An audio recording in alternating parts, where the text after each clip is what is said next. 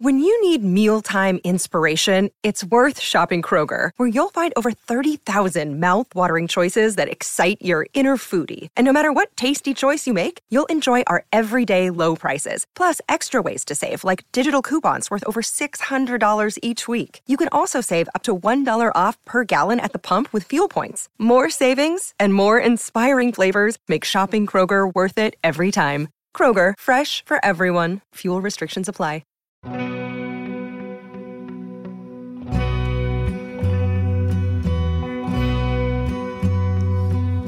Hey everybody, thank you for checking out the Performance Anxiety Podcast on the Pantheon Podcast Network. I am your host, Mark. And before we get started, I do want to thank our sponsor, AKG, for their Podcast Essentials kit.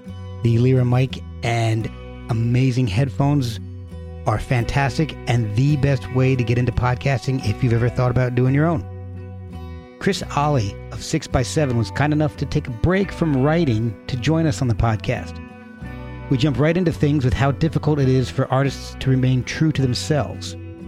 Chris also discusses how he transformed from a guitar shredder to a Neil Young disciple. His band, 6x7, was the band that should have broken here in the US, but didn't.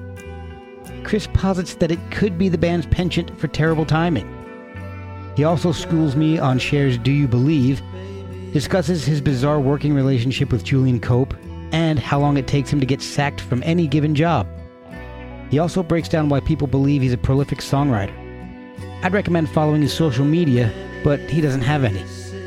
Check the band out at Bandcamp. There's a lot there. And check us out on the socials at Performance ANX. You can treat us to coffee at ko-fi.com/performanceanxiety. Merch is found at performanceanx.threadless.com. And let's not waste any time. We can get right into it with Chris Olley of 6x7 on Performance Anxiety, part of the Pantheon Podcast Network. This is Chris from 6x7, and you're listening to Performance Anxiety. All right, ready? This is Chris from 6x7. You're listening to Performance Anxiety. Go for it. This is Chris from 6x7. Check out my band at Bandcamp, 6x7, and you're listening to Performance Anxiety. We've got Facebook and all that, but you know, I don't want to direct another human being towards that shit. Thank you, man, so much for coming out. This is really going to be a lot of fun for me. Hopefully it's a little fun for you too. We'll see. This is really cool. These are some of my favorite episodes because, as I was mentioning to you, unfortunately, I wasn't familiar with your work until I had Peter Holmstrom from the Dandy Warhols on the podcast, and he said, "You've got to get Chris Olley on." Okay, no problem. So I know I'd reached out to you, a while back, and there's just the timing wasn't quite right, and when we got something concrete said, I'm like, all right, now I got to start researching. And holy God, I'm in love with 6x7. I absolutely love the music. I can't even describe it. I mean, it's if I was going to describe it in popular bands popular in America at some point, it would be kind of like if you took the real noisy part of Smashing Pumpkins and the more popular parts of maybe the early Verve and smashed them together. That's how I would describe 6x7 to one of my friends. Right.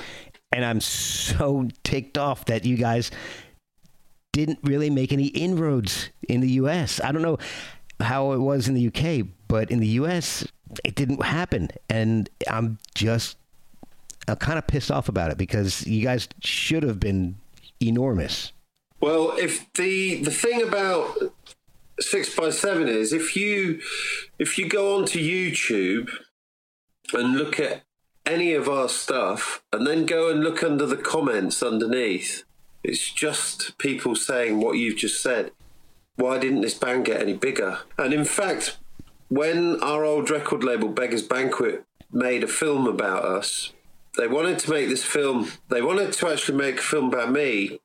And they wanted to make the film about the fact that I'd carried on and just sort of carried on regardless. Yeah. And they found that actually, they said that nobody that had been dropped by the label had ever really done that. And some people had been, like Biffy Clyro and Kaiser Chiefs, had been dropped by the label and then gone on to do bigger things, but no one had been dropped by the label, then not gone on to get another record deal and just carried on anyway. Yeah.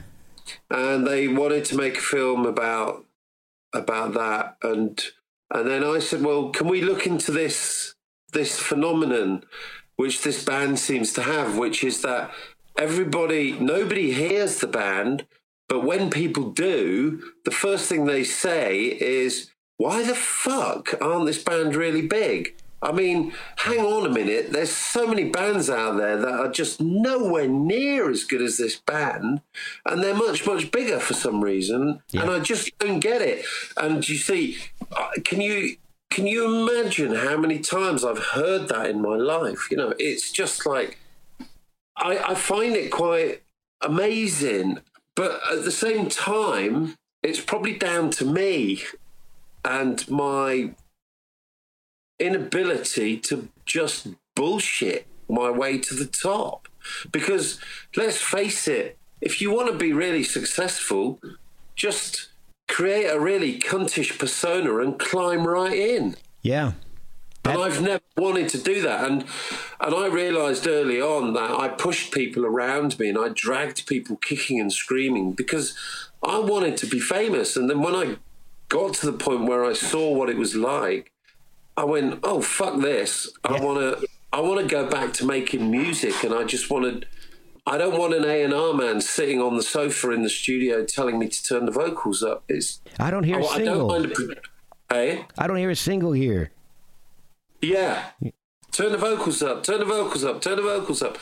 I don't mind a producer saying that, or someone I respect, or another musician, but yeah, I don't know. I mean, and I think at the moment as well, I think that things are more punk rock than they've ever been, and really, someone like me can actually make a living out of a very small following, and what would be deemed a very small following. Right. I mean, and if you're shrewd and clever enough, you can probably, find a way. Every artist, his first duty is to himself, and to find a way.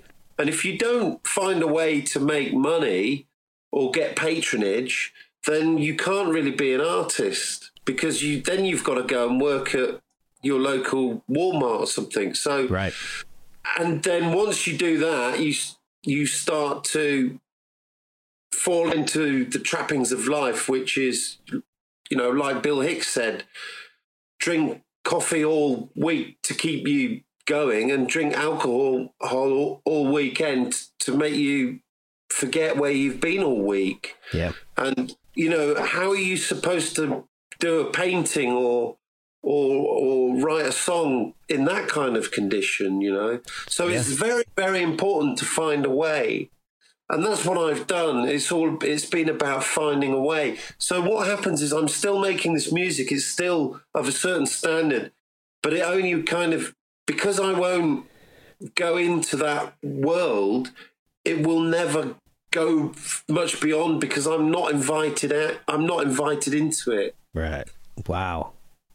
Well, but I'm happy, because one day I'll die, and 20, 30, 40 years later, your son or your grandson who's doing your podcast, which is now big, my God, look at the body of work this guy left behind, Well, and there it is, and it'll always be there. It'll be sitting there waiting for someone in 200 years' time to write a bloody book about me. Well, see, that's what's going to happen with this podcast. See, I've recorded over 200 episodes, and I think I have like 8 people that listen. And so my grandkids will find all my 1,000 episodes that I've recorded on some kind of external hard drive, and then be like, hey, he talked to all these people. What the hell? So exactly. I mean, that's what it's about. And those 8 people will listen to this, and they'll go over to the 6x7 website, and 4 of them will become fans. Exactly. Will buy stuff, and the word is spreading. Yeah, and we're kicking against the pricks, and we're doing our own thing here. So by the time I have great grandkids, we should be financially set. You'll be financially set by then, yeah. And I'll have paid off my debts. I still won't. That's for sure. But before we get too deep into this, I want to find out a little bit about how you got into it in the first place. So you're a musician and a photographer, which I love because I'm a photographer. I went to college for it as well and did it professionally. Did you? Yeah, did it professionally for about 12, 15 years, something like that. Wow, okay. I'd love to see it. Yeah, awesome. Well, I appreciate that. So when you were growing up, when did music really become important to you? Was it music or was it photography first? Music. Around about the age of 5, there was 3 songs that had a really big impact on me, and they're still like with me now. Okay. And one of them was Je T'aime. Oh. The other one was, which I found fascinating. The other one was Look What They've Done to My Song Ma by Melanie. Yeah. I always used to think, even, before I could even think about anything, I remember listening to that song and thinking, why is she singing Look What They've Done to My Song, Mum? Yeah. So I guess that kind of sowed the seeds for lyrics. And then the other song that really got me at the time was the theme tune to The Good, the Bad and the Ugly. Oh, wow. Yeah. And that really kind of scared me and made me feel like it had this kind of ability to get under my skin and make me think of vivid pictures, Yeah. So the other thing was, the Beatles and stuff like that. And then when I was at school, when it came to music lessons, on my report card, it always used to say, Chris has got a real ear for music. There's something odd about him when it comes to music. And of course, my dad would go to the school and he'd come home and be furious with me that I wasn't very good at maths and I wasn't very good at physics and chemistry. And then he'd go, what's all this bloody, they're always saying you're good at music. What use is that to anyone? Oh, wow. So it wasn't like something that was, encouraged. Yeah. They didn't. But I kind of, and then what happened was I started to play the guitar around about the age of 15 because of a friend. He played guitar. I started actually playing the drums earlier because there was a drum kit at school, and then I got into the guitar, and then I kind of wanted to be the best guitar player in the world, and I listened to at 15. I was 15 in 1980. Okay. So the first band I ever saw live was Iron Maiden. Oh, man. On their first tour, Wow. And around that time, there was this thing going on called the British metal scene. There was this thing called British metal. Yeah, the new wave of British heavy metal kind of. The new wave of British heavy metal, that's what it was called. Yeah. And, I wasn't aware of it. I was just kind of like going to see bands like Saxon and Judas Priest and Iron Maiden. And, these bands, they brought out all these classic albums around that time. And I was going to see them. I was living in Germany and I was going to see them twice a year. They were coming to Germany twice a year. Wow. Whilst knocking out these albums. They were just touring and recording. So I kind of wanted to be the best guitarist who could play in a band like that, and I practiced and Anyway, then we moved to a different place in Germany, and there was this place there. It was called the Kneipe und Kino, which was a cinema, and it was a pub at the same time. And the guy that worked in there, the projectionist, he fancied my sister, so he used to let me in for free. We used to sit up in the projection room, and they used to show really. It was like it wasn't like a conventional cinema. It was a cinema, and it had a bar at the back, and it had a pool table at the front. But it was a cinema, and they used to show really like they never showed anything that was kind of like doing the rounds at the time. Okay. But what they did show was films like Pink Floyd Live at Pompeii. Oh, wow. Kiss in the Attack of the... I can't remember what it was called, the Phantoms or something. Or just like really weird, obscure films, you know. Okay. And a lot, you know, like... a lot of the old stuff, you know, with Goblin and bands like that doing the music. Anyway, but one day they showed Rust Never Sleeps by Neil Young. And I remember saying to him, you know, what's this, Neil Young? And he said, oh, have you not heard of Neil Young? And I said, no. And he said, well, you should listen to this. You might like it. And I remember I had to be home by like 9:30 or 10 o'clock. And the film came on, and this guy came out and he played Sugar Mountain on this 12-string, and I just thought, that's what I want to do. And I watched the whole film, and I remember going home and being told off for busting my curfew.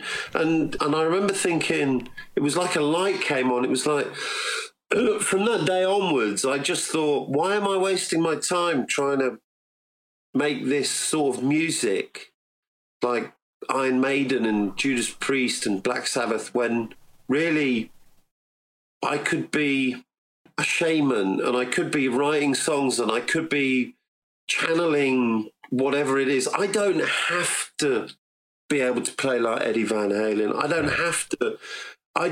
It was almost like I was struggling along trying to be something that I thought I wanted to be. And when I saw Rust Never Sleeps, I realized that I really just wanted to sing and write songs. And then from that day onwards, that's what I started to do. Wow. And I've never stopped.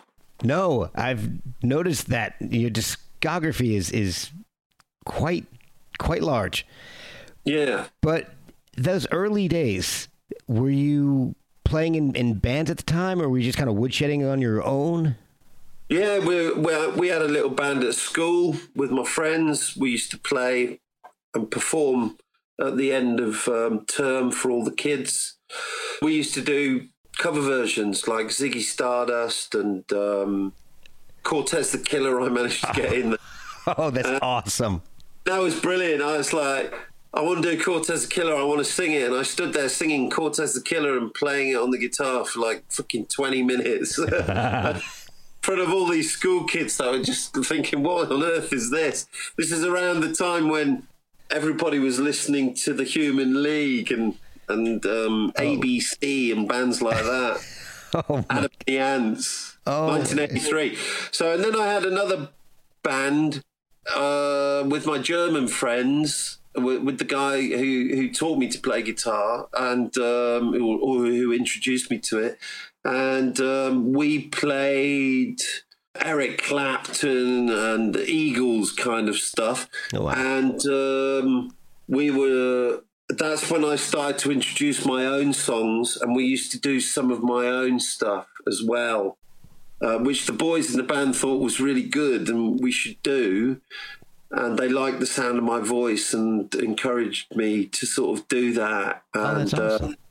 But the guitarist in the band, he just used to play guitar solos all the time. All the way through the song, he'd just play guitar solo. It was worse than Bebop Deluxe. And then, you know, that when I learned an awful lot from that, because I realised that when you're in a band, you have to let go of your ego and work as a team. Yeah. For it to work. And all the bands that I'd been in had always failed because of people wanting to put in too many drum fills, people wanting to put in too many guitar solos. And, you know, the 80s was a time of being flash, really. For sure. You know, you wanted Mark King on bass in your band, you know, not Jack Bruce kind of thing. And I was like, no, I want Jack Bruce, not Mark King. Yeah. Then it wasn't until kind of like the end of the 80s, the beginning of the 90s, that people started to realise that, no, it's better to have Jack Bruce and not Mark King. Yep. And then all these bands like the Stone Roses and the Pixies were the ones for me, really. I heard the Pixies and I just thought, you can reinvent the Sex Pistols. You can combine Neil Young and the Sex Pistols and Wire or whatever and call it the Pixies, and like weird singing in Spanish and, you know, kind of strangulated surf music. This is brilliant. And then I went to university to study photography, and the only reason I really did that was to try and find like-minded people to make music with. And that's the first thing I did. And I met the guitar player, and, you know, we both liked bands like the Pixies, but we both also liked kind of the Eagles, and we liked Captain Beefheart. I mean, there was all this stuff, you know. And then he brought the drummer in, and the drummer was really into Spaceman 3, and he used to, I remember going to a party and he was DJing and he was playing like Anyway, Anyhow, Anywhere, and I was like, fucking hell, this is brilliant. And he was combining it with Spaceman 3 and Spiritualized and My Bloody Valentine, and wow. And he was kind of making people aware that the old stuff and the new stuff, how it was all just, you just didn't know if you were listening to something modern or something from the 60s. And he introduced all that. And I remember him coming to me and saying, fucking hell, Chris, listen to this. It's amazing. And it was fucking Cinnamon Girl. I was like, bloody hell. You know what, Chris? I was listening to that years ago and I was late on it then. Yeah. So it was a brilliant time. And then when we got the band together, I wrote on the wall, no drum fills, no guitar solos, because I'd learned that from my, you know, previous years. And right. So, and then, you know, the drummer was, you know, and I said to him, why are you drumming like that? And when you love Mo Tucker and you love Spaceman 3, you know, don't. Just go like that. Yeah. But they go, well, am I allowed to? And I go, of course you fucking are. So, you know, and the guitar player was like, well, then I'll play like fucking Captain Beefheart over the top. It's like, well, there you go.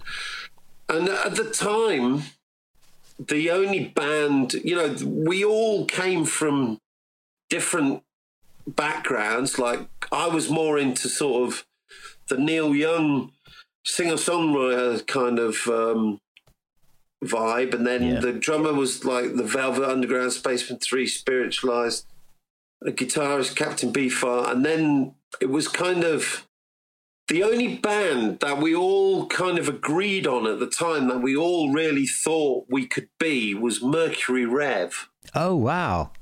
So those first 3 Mercury Rev albums happened while we were developing as a band. It took us like 5 years to develop. Oh, okay. Wow. So we started in 1992 and we got signed in 97. So that's it was a good 5 years of playing gigs. Developing. Developing in the rehearsal room, trying. I finished college. The other 2, the guitarist was in the year below me. The drummer was in the year below me. He was on a fine arts course. And then I had to wait a year for them to finish. And so we just kind of carried on. And we knew we had something. And we knew that it was only a matter of time before the world got round to our way of thinking. Right. And of course, during this whole time, Britpop was going on. Yeah. So, you know, when we started to get good, and we thought we sounded a bit like Mercury Rev and Dinosaur Jr.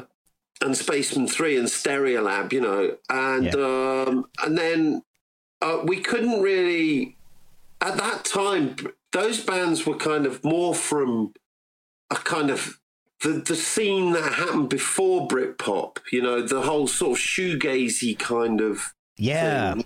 Bloody Valentine. Moose. So we were kind of still in that world, and none of us liked Britpop. We all thought it was far too, looking back, you know, it was all about sort of regurgitating the Beatles, regurgitating the Kinks, and this band Manson, they did this song called Tax Loss, and it was obviously Tax Man by the Beatles. Wow. And we felt that Oasis were just like a joke. We didn't understand it. And, you know, so we were going around and playing this music at the time, and no one wanted to know. Like, I'm talking about like record labels and stuff. And then this guy, this manager came along, and he wanted to manage us, make money out of us, and he had connections. And we did a gig in Leicester, and he got about 30 record labels to come up and see us, and they all left before we finished the first song because it was like 17 minutes long. It was like a Velvet Underground song, and we started off with it, and it was fucking brilliant. If they'd have stayed to the end, they'd have loved it. But, wow, that's amazing. You know, and then what happened was weird, because Britpop started to fizzle out, and you know, bands like Spiritualized were suddenly coming through, and Mercury Rev suddenly reappeared out of nowhere with Deserters songs, and that got made album of the year. And then all of a sudden it was like all the A&R people were suddenly looking for that was it. I remember we were going down to London on the train to meet up, to go to Beggar's Banquet, the record label we were going to sign to meet everyone for the first time. And I remember our manager sat there and he said, "Do you realise that Radiohead are about to release a single which is 7.5 minutes long?" And we were like, "Well, that's it then, isn't it? Britpop is dead. Yep. And post-rock is here." Yeah. And it was Paranoid Android by Radiohead. And we were kind of like, we belong, we fit now. Yeah, exactly. So we suddenly became something, and we signed this deal, we recorded, and then we started touring with all these bands like the Dandy Warhols and Placebo and Ash and the Manic Street Preachers. And it was a bit like, I don't know, it just kind of, it never really happened for us, because I think what happened then during that time was it all kind of went wrong with Wonderwall, I think. And then what happened was that, you know, Verve, who were this kind of, I mean, these are all bands that we used to go and see in the early days. And then Verve suddenly pulled the acoustic guitar out, and it was all about the drugs don't work. And we'll be right back after a word from our sponsors. You know, everything started to become all these bands that we'd seen with 30 people in the audience doing these 15-minute songs that were just brilliant and all the rest of it. We're all suddenly like writing Wonderwalls. Yeah. And, you know, and Bittersweet Symphonies. As Bill Hicks would say, they were sucking Satan's cock. Yep. Yeah. So, and we were horrified by this, and then it got worse, because our publishers, there was this girl called Caroline Ellery, and she and Ian Ramage, and they signed us to publishing, and we went for a meal with them, and they said, "Oh, we've just signed this band. They haven't got a record deal yet." And I was like, "Oh yeah, and what are they called?" And they went, "They're called Coldplay." Oh. And I said, "Oh, okay." And they used to give our records to Coldplay.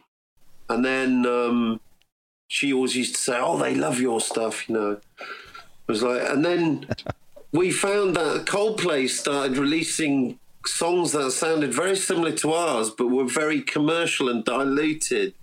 And there was actually a big row at the time on the forums about a song that we had called "So Close."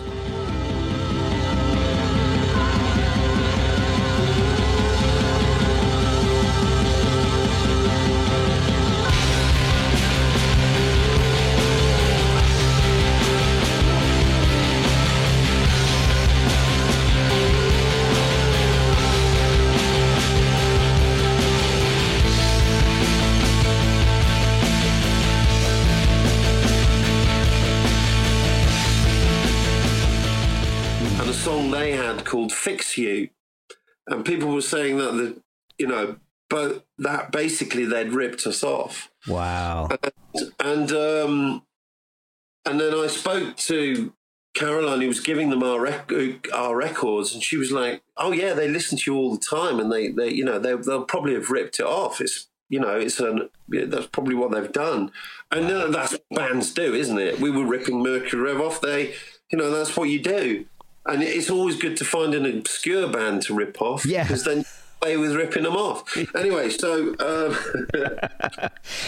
it was a kind of like, there was this sea change. So while we were doing the second album, which was a ferocious album in many ways, but it was also quite a plaintive record. It was the lyrics on it were very much like of a band that was quite unhappy with the times. And I definitely get that listening to it. Everybody wanted Coldplay, and all of a sudden, all the journalists and all the people that had championed us at the NME and the Melody Maker and all the rest of it got sacked because they hated Coldplay, and they were going, "This is bullshit." Yeah. And the people in charge were like, "Well, this is what's going to happen. If you think it's bullshit, then fuck off." Right. So they then got people in that liked Coldplay to write about them, and then it got worse. It went on to bands like Keane, and it was like it went from the acoustic guitar to the fucking piano. I forgot about them. There's this band called Travis who were a sort of a rocking indie band. Yep. They completely changed and started singing about. They softened their sound a lot. Yeah, right. Like. Yeah, full on with the scaly pecker in the mouth, But all these people are living on fucking in massive houses in LA with pools, and and where are we? But these are the decisions you have to make, and I think what happened was we were ahead of our time when we were doing our stuff, and then what happened was. We kind of, the times overtook us while we were doing it. And somebody once said life is all about timing. And 6x7's timing was absolutely lousy. Yeah, unfortunately. But the great thing about the band is that there are so many bands out there who think that the band was brilliant. And it's almost like a band's band, but like Pete, you've got. I mean, Pete. Last time I saw him in Birmingham when they were playing, he said to me, "Every person." He said, "It's my mission in life to tell everybody about 6x7." And he said, "And do you know what the amazing thing is? Every person that I tell about 6x7 comes back to me and says, 'Fucking hell! Thanks for telling me about that band. Fucking hell!' It's like, I never even knew." I did it. Yeah. Well, that's just it, isn't it? I reached out to him earlier in the week, and I said, I'm going to have Chris on the recording with Chris on the podcast this weekend. He said, he's one of my favorite humans. Love that guy. So wow. I said, all right. That's where we left it. And then I started listening to the catalog, and it was either yesterday or the day before I emailed him back. I said, "Thank you for introducing me to Chris. I'm so pissed off that these guys didn't break in the U.S. How did they not make any inroads?" And he just said, I know. So, I mean, Have you seen the film? Is it that it's like a 15-minute? I saw like a 15-minute documentary on YouTube. Is it called "The Dream Is Sweeter Than the Taste"? Yes. Yeah. Yeah, I saw that. I did that at my job instead of working. Good man. So yeah, see, that kind of describes the girl in it, Leslie, who commissioned the film. She was working for Beggar's Banquet on Broadway in New York. They have an office on Broadway, and she said everybody there was just like waiting for 6x7 to explode in America. She just thought it would be a given thing that this band would do well. And we signed a massive deal with Interscope, actually. They licensed us to Interscope. Oh, really? Yeah, and what happened was the guy who signed us at Interscope, he was called Steve Rabowski. And Steve had signed loads of really famous bands. He used to work with Talking Heads and stuff like that. Oh, really wow. great guy, lovely guy.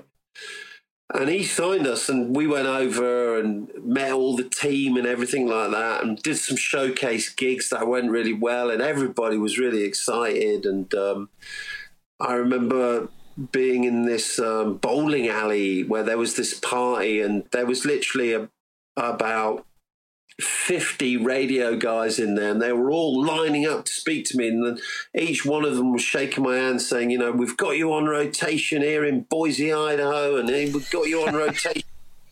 And the record label were like, this is so exciting. And we got to number 1 in the college chart or something like that, and then Steve phoned me up and he said, I've been sacked. And Seagram Whiskey bought, I think, Universal. Oh, wow. There was a big merger. Okay. And some accountant just went, right, all of that, and all of that, get rid of it. And all of that and all of that, get rid of it. Wow. And we went in the bin. Oh, my God. And the A&R man phoned me up, and he phoned me up at home and he said, I'm really sorry about this, but I've been given an hour to put all my stuff into a box and leave, and you've been dropped, and so has everybody that I've signed, and the whole thing's finished, and that's the end of it. And it's like, it's because Seagram Whiskey have bought. I mean, we were actually in LA at the time, and we were supposed to be celebrating coming to America and everything like that. Yeah. And literally everybody that was chaperoning us and taking us around to do interviews and all the rest of it couldn't give a shit. They were just like, I don't know if I'm going to have a job tomorrow. Wow. They were all just out to our faces. And we were like, fucking hell, we've come all the way from England to America, and you're sitting there going, I don't know if I'm going to have a job tomorrow. And they were literally quaking in their boots, and most of them got sacked. Oh, my, that's unbelievable. Yeah, so that's what happened in America. It was just one of those things. It was just a huge company merger. See, and these things, they're kept under wraps. People find out about it a few hours earlier, and then all of a sudden it happens, and it was massive. It was on the news and everything. And it was like, oh, my God. And then, what happens is there's a big merger, and someone just goes and has a clear out. See, this is what I tell people all the time. Metrics fuck everything. Yeah. I hate metrics. I hate quantifying your job by metrics. I hate somebody looking at your performance by numbers. It's just, numbers don't tell the whole story, and it ruins everything. Especially education. Yeah. Education in the arts. I mean, because there's no way to quantify artwork in numbers. Yeah, but all these fuckers that instigate all this shit, they all listen to music and collect art. Yeah, well, they probably listen to Coldplay. Yeah, they wanted us to listen to Coldplay. It was like Vanilla Ice and MC Hammer. It was. I was talking to Pete about it, and he said, "Look, we always looked over to England as a band. And all the American bands always looked over to England for what was coming. Yeah, for innovation." And when we saw Oasis, we all just went, oh, no. That's the beginning of the end. Yeah. And it was like, when I heard the Verve and what they became and coming out of commercial radio, it was like alternative music from the underground. The corporations have grabbed it, pulled it up, diluted it, thrown them a few knighthoods and a few lordships and money. Yeah. Here's your money. You've joined the club. Here's your money. Oh, okay. Oh, fuck me. I'm a millionaire. Right. Yeah. Well, I'll stop kicking against the pricks now because I've become the prick. Exactly. And I was watching that documentary that you had mentioned, and you have a quote there that I thought was fantastic. It described the music that you guys were making with 6x7, and you said you were trying to make music that filled in the gaps of your record collection. Yeah. I love that quote. I think that's what most artists worth their weight in trying to do something new is trying to do. Well, that was always the idea, to do something that hadn't been done before. And I think because of the creative element of the band was me, the drummer, me and the drummer really, and to a lesser extent, the guitar player. And I think there was a lot of opinions. There was a lot of shouting. There was a lot of, I don't want to do this. I don't want to do that. I don't want to do this. Okay. There was a lot of knowing when something went in a certain direction. I don't want to do that. So, okay. So it was kind of like a band by default. It was a band that didn't have a plan to know exactly what it wanted to do. It just knew what it didn't want to do.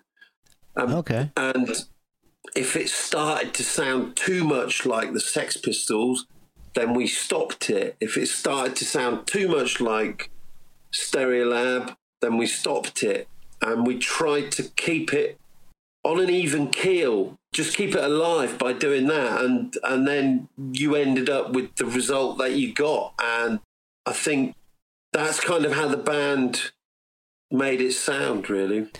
I love the sound. It's amazing. I was just listening to I listened to as many of the albums as I could, but let's say just off that first album, European Me, brilliantly cute, but Spy Song, the last 5 minutes of that, I could just loop that for hours and just listen to that.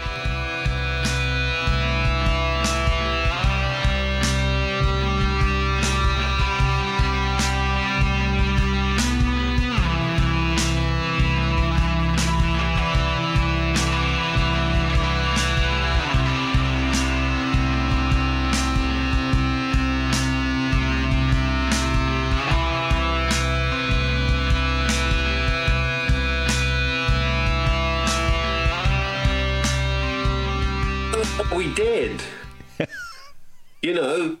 We wrote that song in the rehearsal room. Okay. And then we got to the end and we did that thing. Mm-hmm. And Baby I Love You, bring. And the drummer started playing it. And then we just carried on playing it and then someone said, I would like to just play that forever. And we said, well, let's just do it then. Let's just play it for as long as we possibly can. And we actually played it for as long as we could before the vinyl would not allow us to put any more on. Oh, wow. We did exactly that, what you're thinking. So that's what you do. And, it's like if you were in the band and you'd have said that, that's what we'd have done. Oh, that's amazing. Well, I listened to that bit forever. Well, let's play it forever then.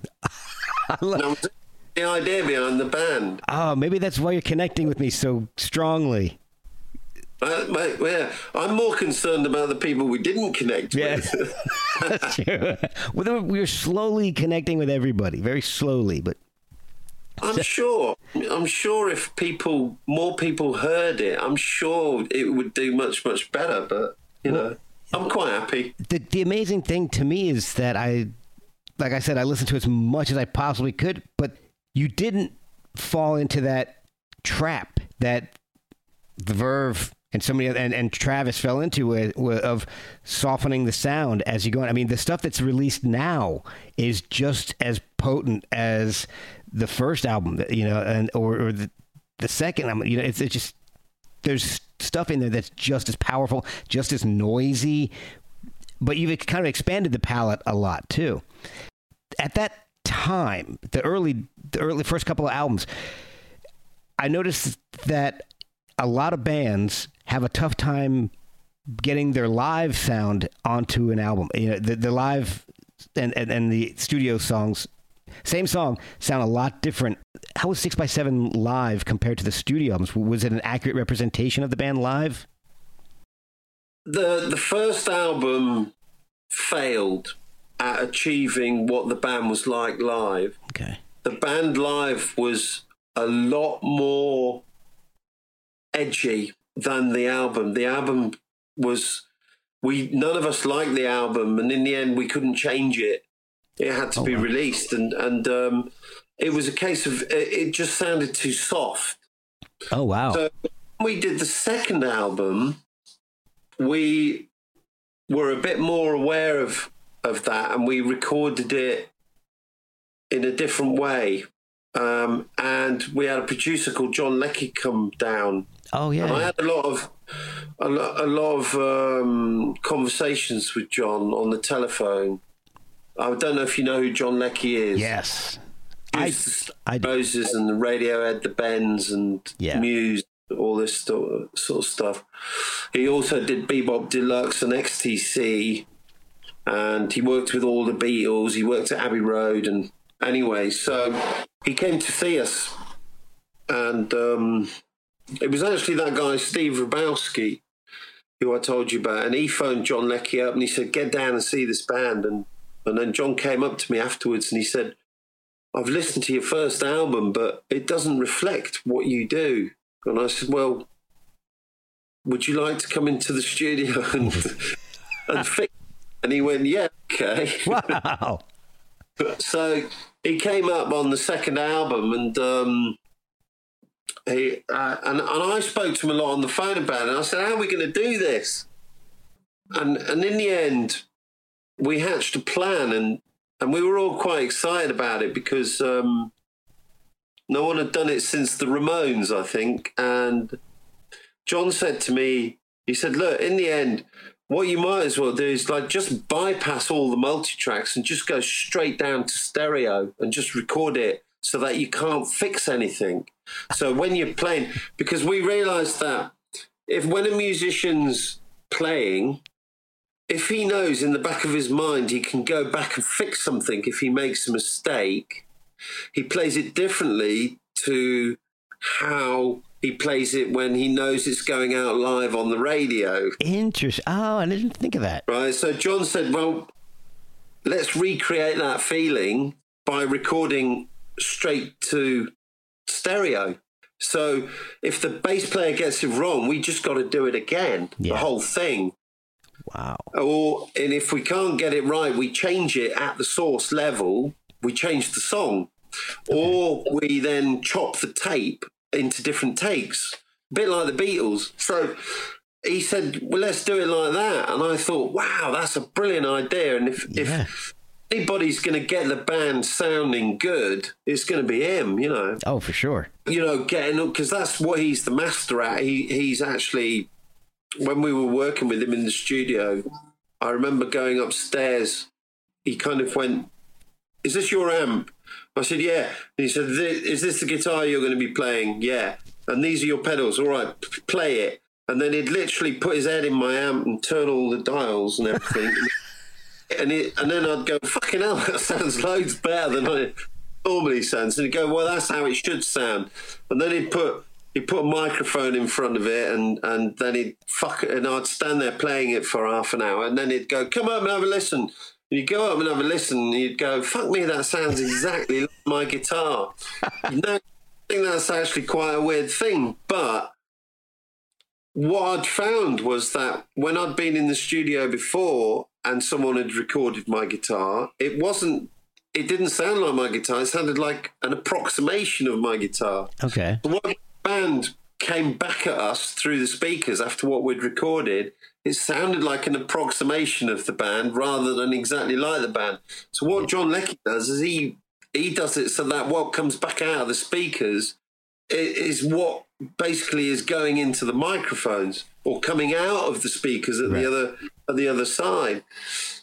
And anyway, so I told the manager, and he told the record label to order, rather than the usual 2-inch multi-track, when you go in to do an album, the record label normally, this is before Pro Tools, obviously, the record label would buy approximately 15 rolls of 2-inch tape. Okay.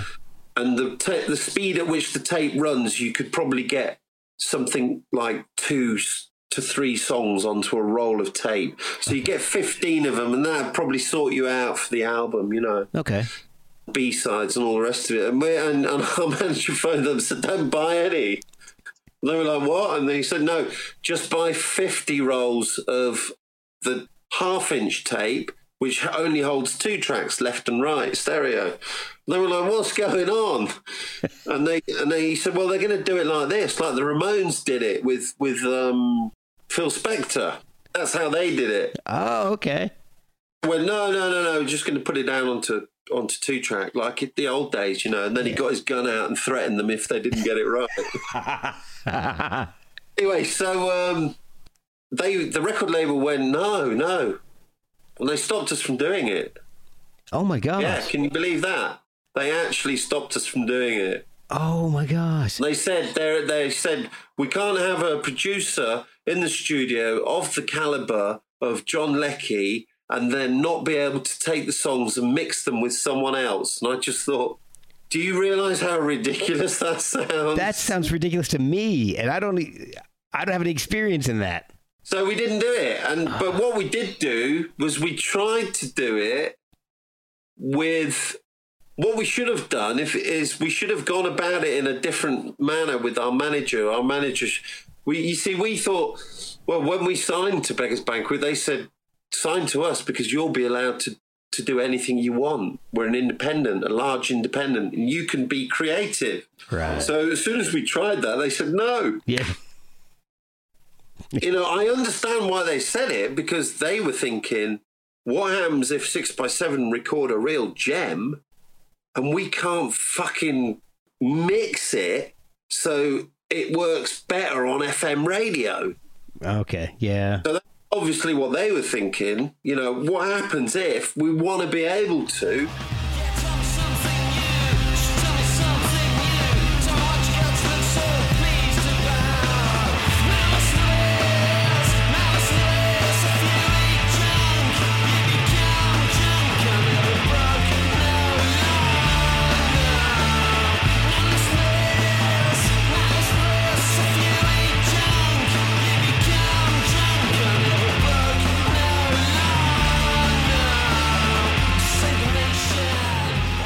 When it's just on, and our point was, no, if we record a gem, then that's the way it stays. Yeah. And when Cher recorded that song, Do You Believe?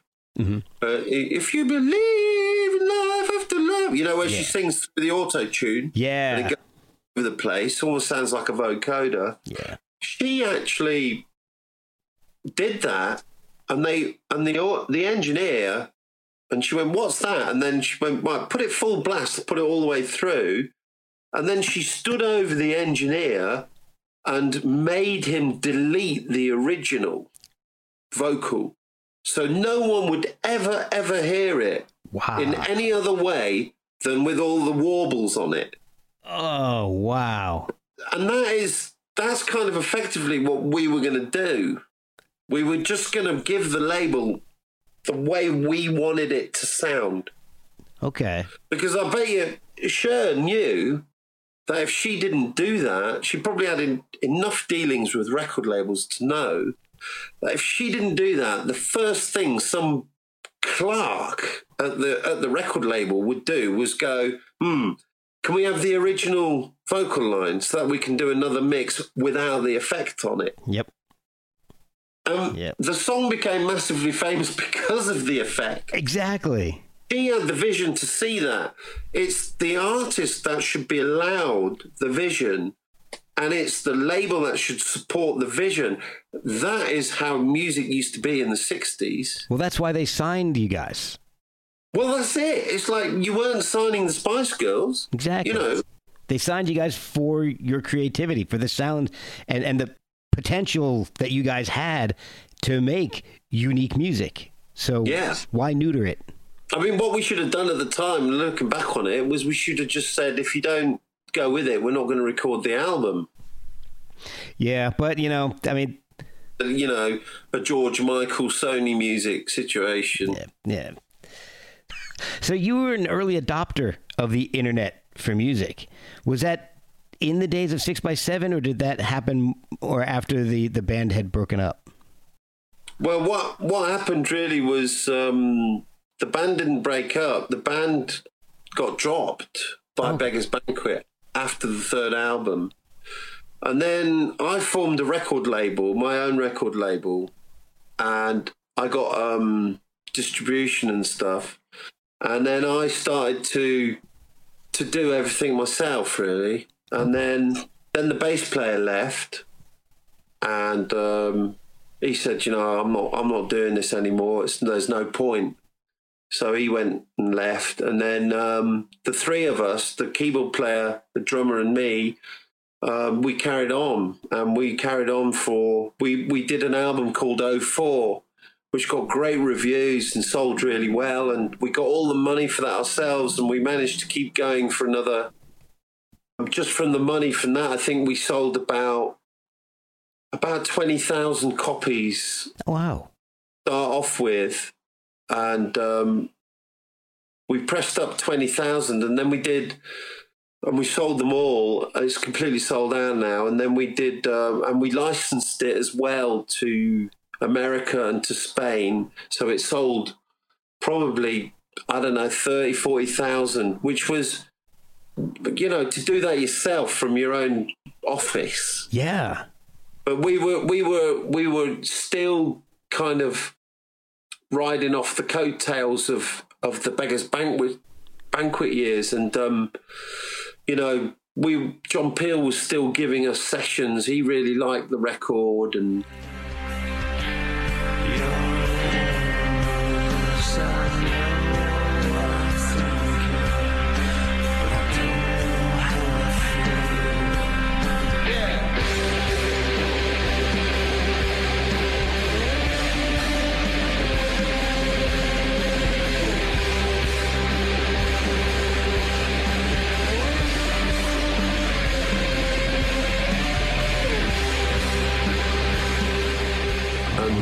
he actually died, unfortunately. He gave us the session. He heard the record. We got the record to him. He loved it and gave us our fifth session. And between the time of him giving us the session and the date of us going down, he died. Oh, wow. Yeah. Man, you're not kidding when you say that timing was just not your forte. Yeah. I remember at the time, because my friend came round to see me, and I said, fucking hell, Keith, we're on our own now, I said, thank God Peely's still kicking around, because the only way we get played on Radio 1 now is because of Peel. And he died 2 days later, and I was, oh, God, I can't believe it. Anyway, yeah, so then what happened was, because we'd recorded this album on our own. So the thing about me was that when I got my publishing money, I spent it all on recording equipment.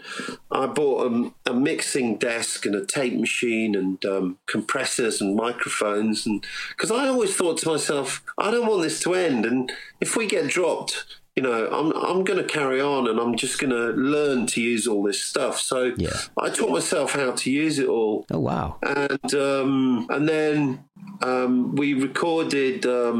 I think we recorded like about 30 songs for the album. And now, when we were on Beggars Banquet, we would never have been able to do that. Right. And, it was a case of like, the album was whatever was ready, and we were constantly touring. So everything was kind of rushed pretty much. And I think this time around, we were able to record an abundance of tracks.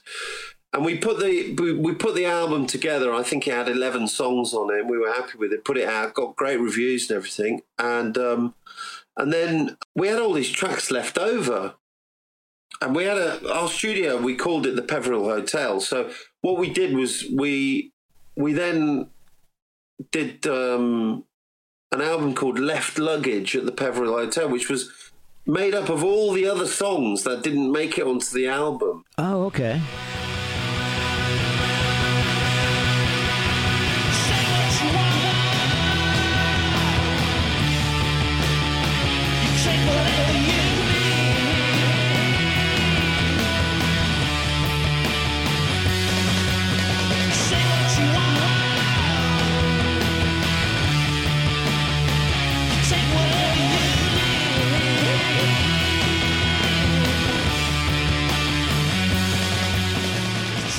And I remember I made these little wallets with the CD inside for £10.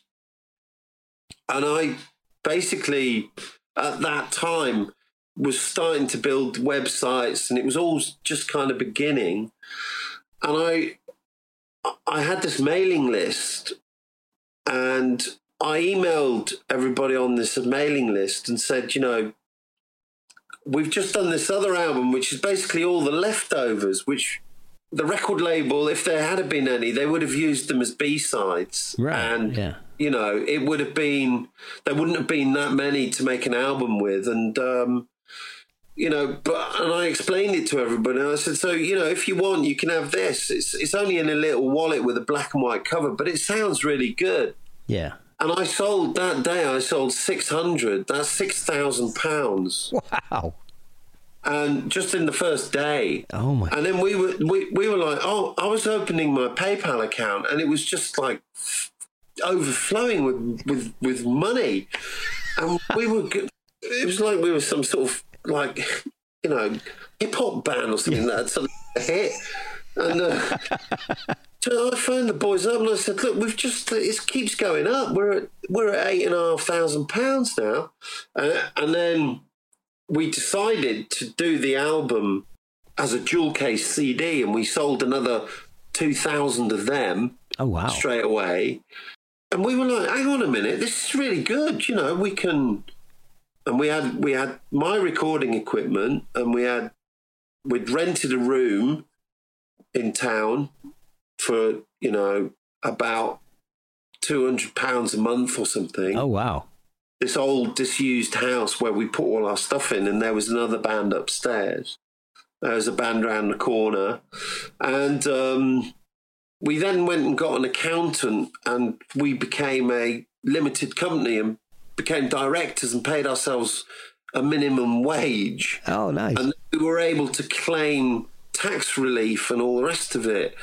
And we were actually getting then, because we fell under this certain enormous number that we could, of millions. So yeah. We could then, our accountant was like, look, you can now claim this, and you can actually, if you declare that you're only paying yourselves this amount, then the government will top it up, and the rest of it can just be sitting there. So we just did that, and we lived really happily, sort of, for years. And made another record, and then I started to develop the whole internet thing, Yeah.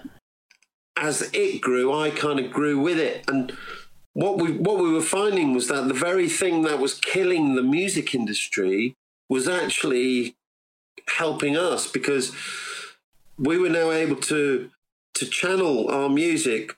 So, hey, okay, so we sell 20,000 records and make a £5 profit on each one. Well, actually, between three people who don't have great overheads, that is actually quite a decent wage for us all to be living off. It's actually all right. And we couldn't buy a house with a swimming pool, but we could live, just like you do or anybody else who's got a job, and we were doing our own thing. We were beholden to no one. Yeah. We could decide what the artwork was. There was no arguments about, the name of the record, and it was all really good fun, and it was all really easy. And we were also putting records out in the shops. And while we were doing all this in this punk rock way, the music industry was literally being Napstered to death. Yeah, it was absolutely collapsing. It was a wild time. But then what happened was the middlemen started to get control of the internet. Hang on a minute, we need a piece of this. Yep. So as we rose in an independent way, we were then shut out. And then the independent music industry, that collapsed as well. The whole sort of there was a shop called Sister Ray, a distribution company, which with independent shops, and it collapsed, and it took about 120 independent record shops with it in one day. Wow. And then what happened was we started to get what's called returns. So what happens is when you sell a record, so you make a vinyl record or a CD, and you give it to a distribution company, and they supply all the people that they work with, but it's all done on a basis of sale or return. So what happens is they buy 10 records off you, you get 150 quid or whatever, and you get that money, and everything's hunky-dory, and then the record shop doesn't sell them because it closes down or whatever, and it sends them all back, and then your statement from the distribution company is then minus. So before we knew it, I remember phoning up the guy from the distribution company and saying to him, "Can you stop this from happening? We've just had 700 returns from Poland. Oh my God. Just had 60 returns from this shopping, we've just had 150 returns. We've just had 400 returns. We went to minus £8,000 in the distribution company." Oh my God. And then, of course, the boys caught wind of this in the band, and it was my record label and they legged it. Oh. So I had to pay all the money back.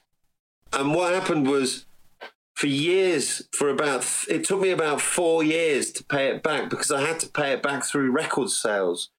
So, for example, I did a solo album, which did really well, called A Streetcar Named Disaster. Yes. I see the lights as they throw their beams, as they shimmer through the dark. Up in the air on a wave of love, you can count the years on the stars. My mind was free from the thoughts of me on my psychedelic trip. And I got no money for it, because all the money went to pay off the £8,000. Oh, wow. So for 4 years, I was kind of releasing stuff on the internet and releasing stuff through the shops, but everything that I was releasing through the shops was paying back the debt from 6x7. And then everything I was selling on the internet was kind of feeding the children or keeping the household going. And my wife was working as a teacher, so she was bringing in the majority of the money. And it was a really, I had to sell the studio, and wow. yeah, and it all became like, oh my God, but I just managed to keep it going somehow. I don't know how. But then the guy from the distribution company phoned me up, and he said, "It's done.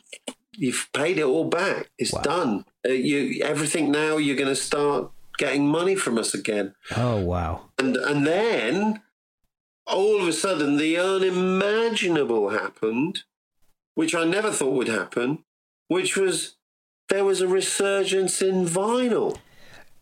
So yeah, the distribution, the guy who I just paid the £8,000 back to, he phoned me up and he said, let's do this record on vinyl. I said, what, are you crazy?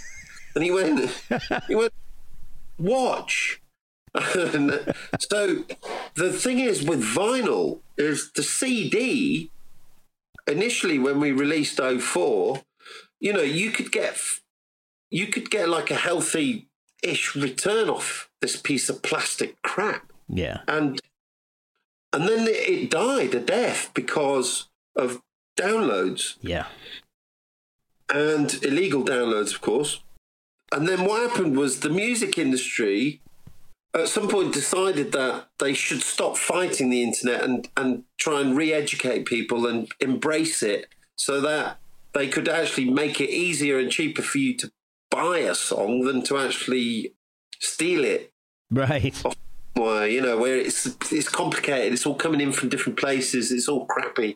So the whole downloading thing started to take off, and then for some reason, and I don't know why, but the whole vinyl thing started happening again. And the thing about vinyl is, he said to me, I said, well, how much do you sell them for? Because the last vinyl I bought was £6. And he went, oh no, they're 20 quid now, and you'll get £10.85 for each one we sell. And I suddenly thought, well, hang on a minute. If I can sell 500, that's really good money. And he went, oh yeah, let's do it. And it was like, oh, fucking hell. So I started selling vinyl. So with the downloads and then the vinyl, and then it all started to sort of even itself out again. And I was able to start to buy my studio back and get all the bits back and start to build it up again, That's awesome. But this is it. It's like this in anything. It's I always think as one door closes, another one opens. Yeah. And you've got to stay positive and just keep dreaming. That's the hard part, though. Staying positive. That's difficult sometimes. But the trouble with me is I'm not very adept at doing a 9-to-5 job, and I tend to get sacked within about 2 weeks. I'm kind of forced into this situation because, when someone goes and tells me to do something that doesn't need doing, I say, but that doesn't need doing. And they say, well, go and do it anyway because you're not being paid to stand around here. And at that point, I go, shove it up your ass. That's probably where you're going wrong. Yeah, well, that's probably where I'm going right. Well, that's true. Maybe I should be doing that more often.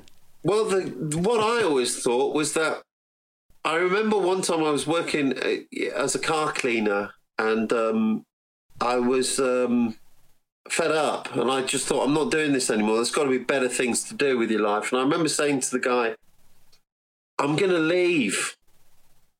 To this guy that I was cleaning this car with, I said, I'm going to leave. I'm not doing this anymore. And he said, oh, what? Have you got another job? And I said, no.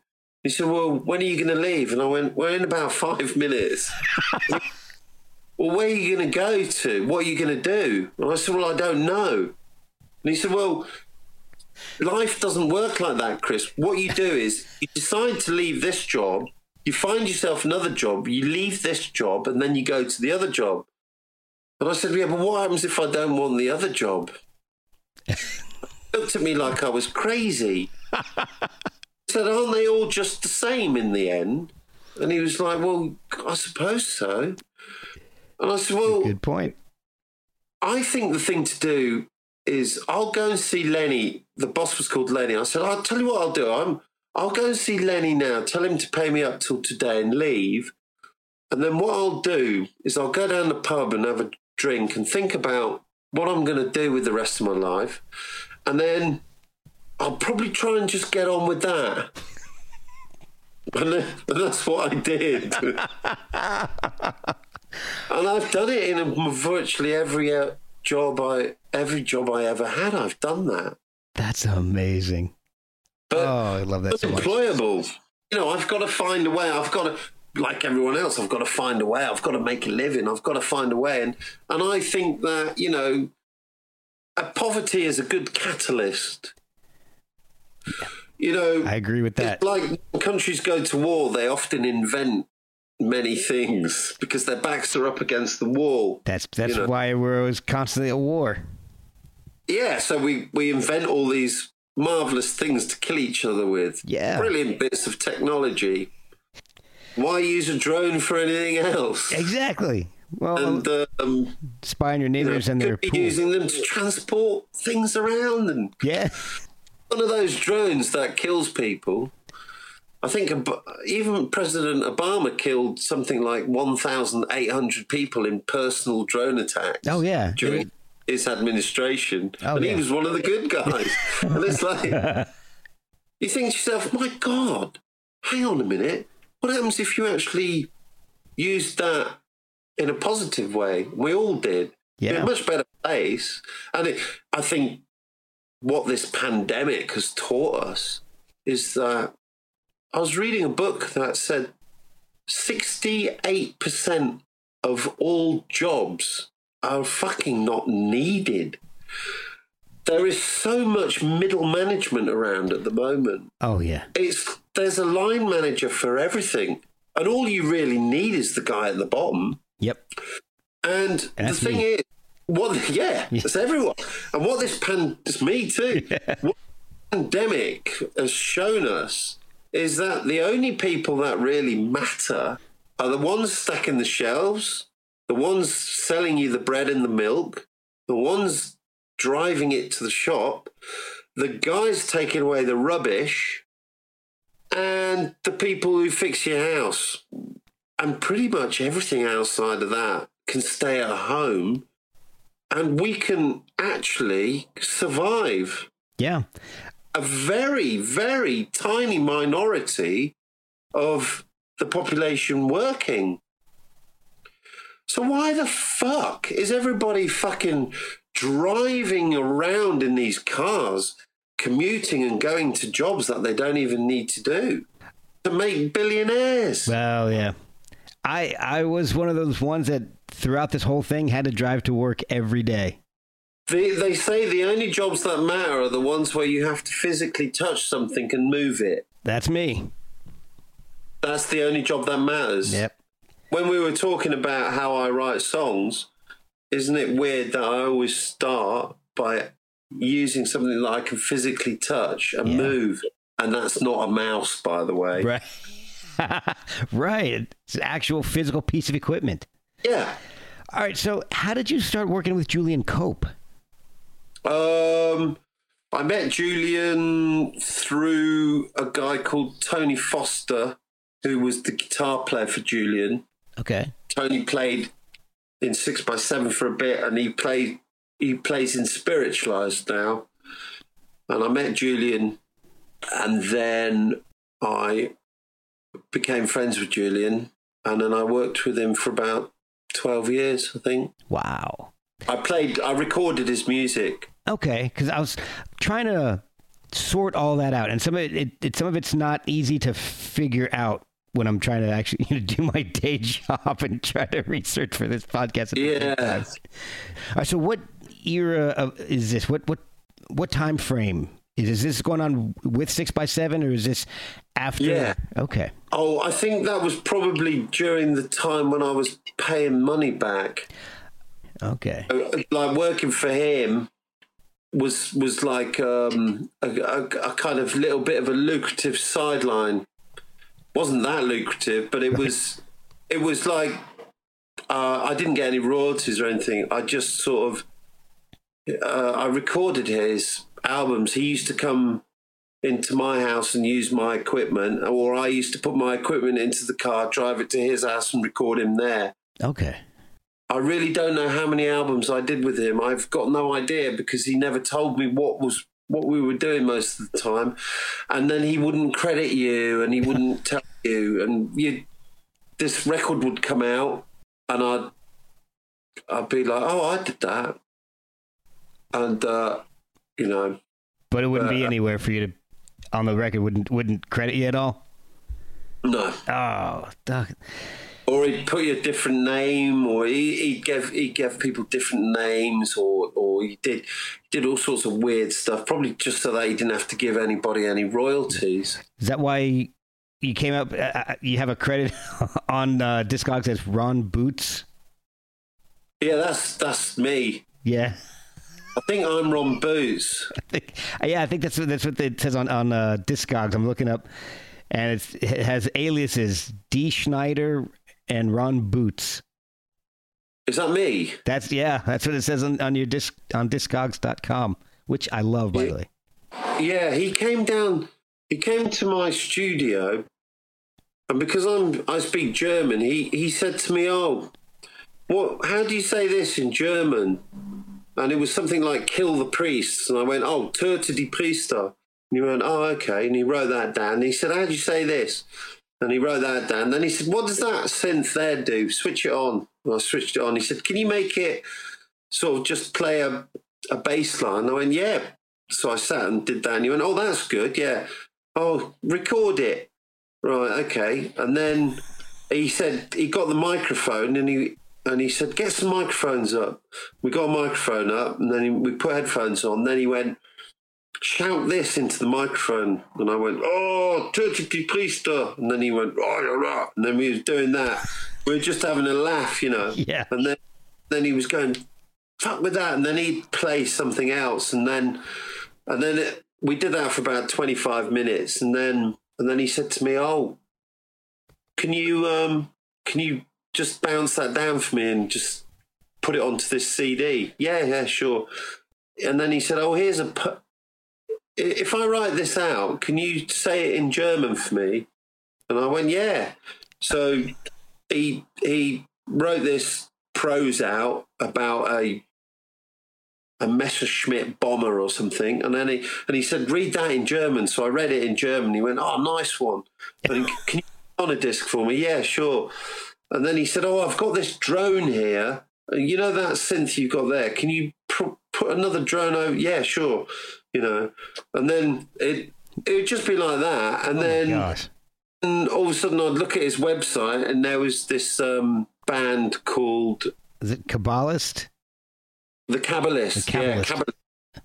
And with an album cover and all the rest of it, and it was called, and it had a name in German which he'd spell wrong, and then... Is it? And I didn't think anything of it, and then I found out it was all this stuff that I'd done. Oh my God! And of course, and then he phoned me up and he said, "Oh, by the way, you're in Kabbalist now."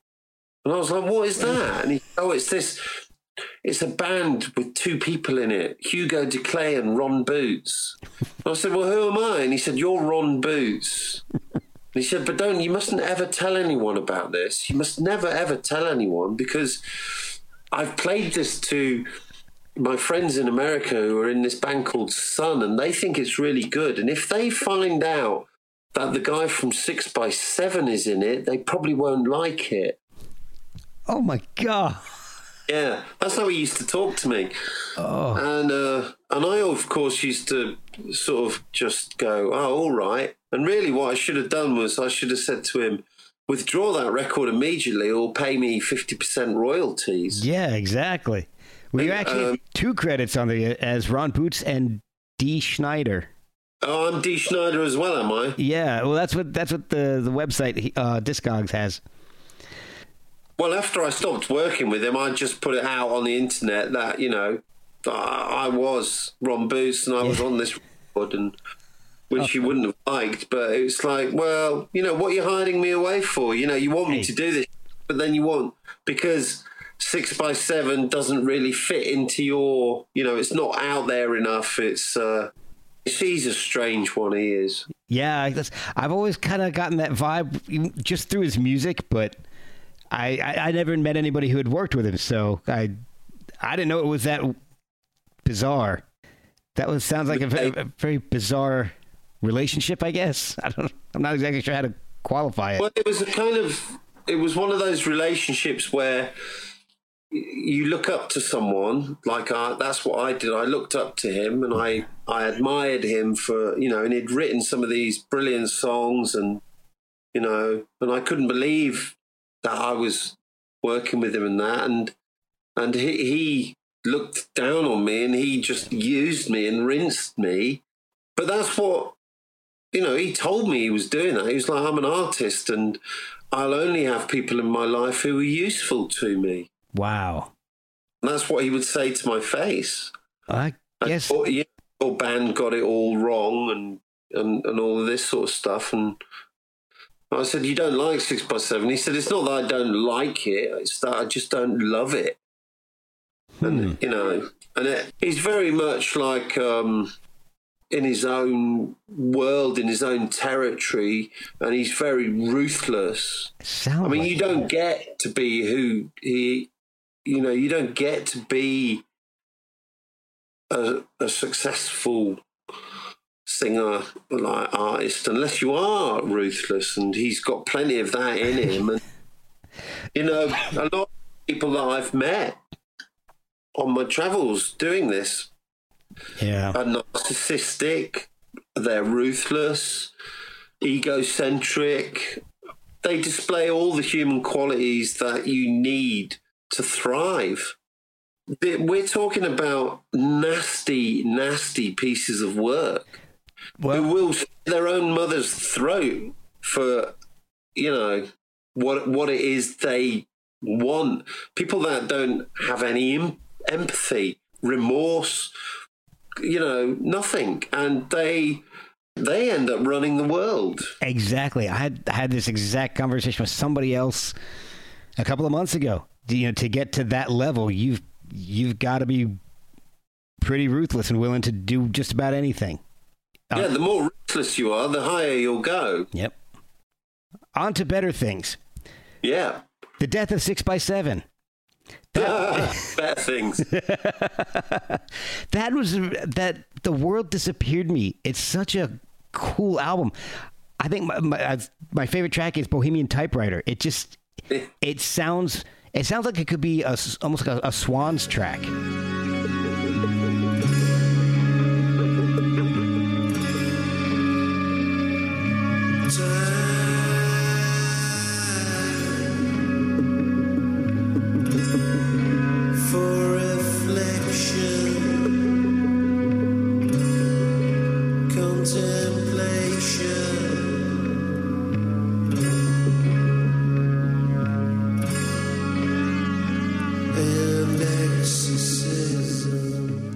I love that song.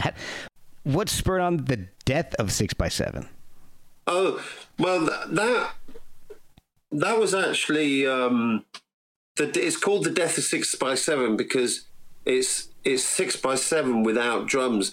So, for example, it came about while I was recording with Julian, and all my gear was at his house, and I was travelling to and from his house to work with him, and I left my gear there.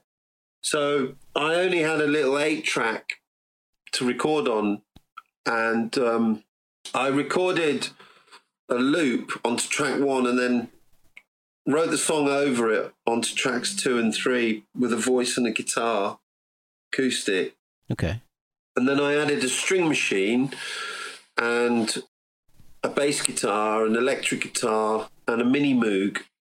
And then that was basically what I did. And I started to just record the songs in that strict fashion. And then the acoustic guitar gave the music the percussion, if you like, and the loop gave it a kind of drive. So it didn't need drums.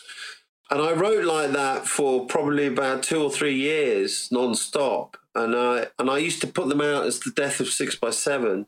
And then I took the best songs and we turned it into an album called Love and Peace and Sympathy, which we did with the drummer from Placebo. Oh. So he joined us for that, and we went into the studio and recorded Love and Peace and Sympathy, which was kind of the death of 6x7 with drums. Right.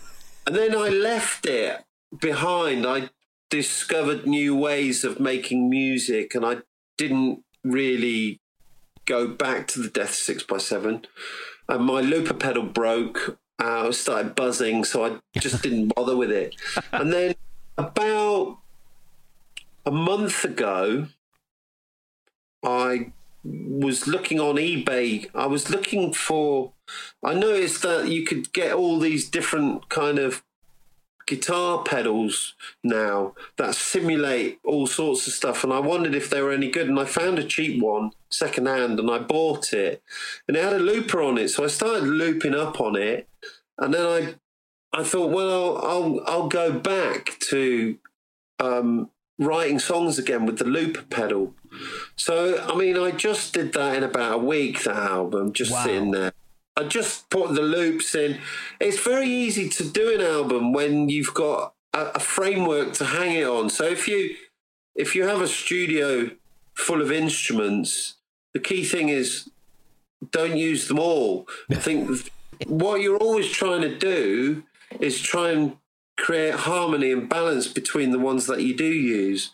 Okay. And you don't ever need more than 5. So what you do is you put them together. And for me, it's always great fun because I do 6x7 EX and I do different sort of variations, and then they always have to conform to a certain way of working. Okay. And that way is the way that all the instruments fit together. And because I got this pedal, this new, and with this looper on it, and I started making loops again, I just thought, oh, this is obviously going to be a Death of 6x7 record, so I just put it out there as that, really, as a bit of fun. You've got so many different sounds between 6x7, Death of 6x7, 12, Fuck Me USA, Walls of Dada. And then within 6x7, you've got EX, and you've got the Dream On Krautrock Pandemic series. That's right. 11 albums of just sort of putting stuff out live and quick for people to just donate and help me through the pandemic, you know. Well, I think I call it Dream On. I think you might be the most prolific person I've had on the podcast. It's unbelievable the amount of work that's out there. Well, but the thing is, I always get emails from people saying, my God, you're so prolific. And I always write back to them and I say, well, I'm probably only doing what you do if you have a job. And what if in this country, if you've got a job, you probably get up around about 7:30, you're out of the house by about 8:15, you know, you commute, you start at 8:45 or 9 o'clock, and then you stay there all day. You probably finish around 5, 5:30. You commute back, get back home 6:30 or something. So now think about that in terms of music. So what happens is you get up in the morning, you go into the studio, and you start to play, and then you start to write, and then you start to produce, and then you start to finish, and then you master, and you upload. And the process doesn't take that long. And if you keep building frameworks, so that drum machine with that synth and that guitar is for that project, and you come up with all these different ideas to move around, it keeps you interested, and you can flip between them. When you get bored of one, you can flip to the other. So you can have different things going all the time. You're channeling kind of stuff through. So, you know, if you're feeling, your body goes in waves, and sometimes you'll wake up and you'll feel morose. Sometimes you'll feel happy, or sometimes you'll feel like you want to go for a run. Sometimes you feel like you won't. So when you're doing music, all that's channeled through into, you know, I'm going to do a slow song because I'm not feeling, I didn't sleep very well. You know, I'm not going to write a full-on punk song because my ears are hurting. So you channel all that through, and you keep doing things through different frameworks, and then you spend the amount of time on it that an average person would spend at work. And that is how much music you will come up with. I didn't think about it like that. You know, that is what will happen. It's a natural byproduct of just working. Now, the thing is, you've always been conditioned to think in terms of how music is released by the industry. Yeah. Now, music industry never wanted you to release records in quick succession. They were always against that because they had so many other artists to deal with between you as well. So your turn came up when they were commercially ready to throw it at you. Yeah. Yeah. And certain artists went like Prince, just like when I'm just going to put out my shit myself, you know? Yeah. I mean, if you look at what Prince did, I mean, didn't he kind of re-record his whole back catalogue while he was actually re-recording new material? I think so. Well, he used to get up in the morning, go into the studio, Paisley Park, and just record all day, and then he'd go to bed. Yeah. And, you know, that's what he did. And he was a multi-instrumentalist. He did it all himself. Yeah. And he just knocked it out.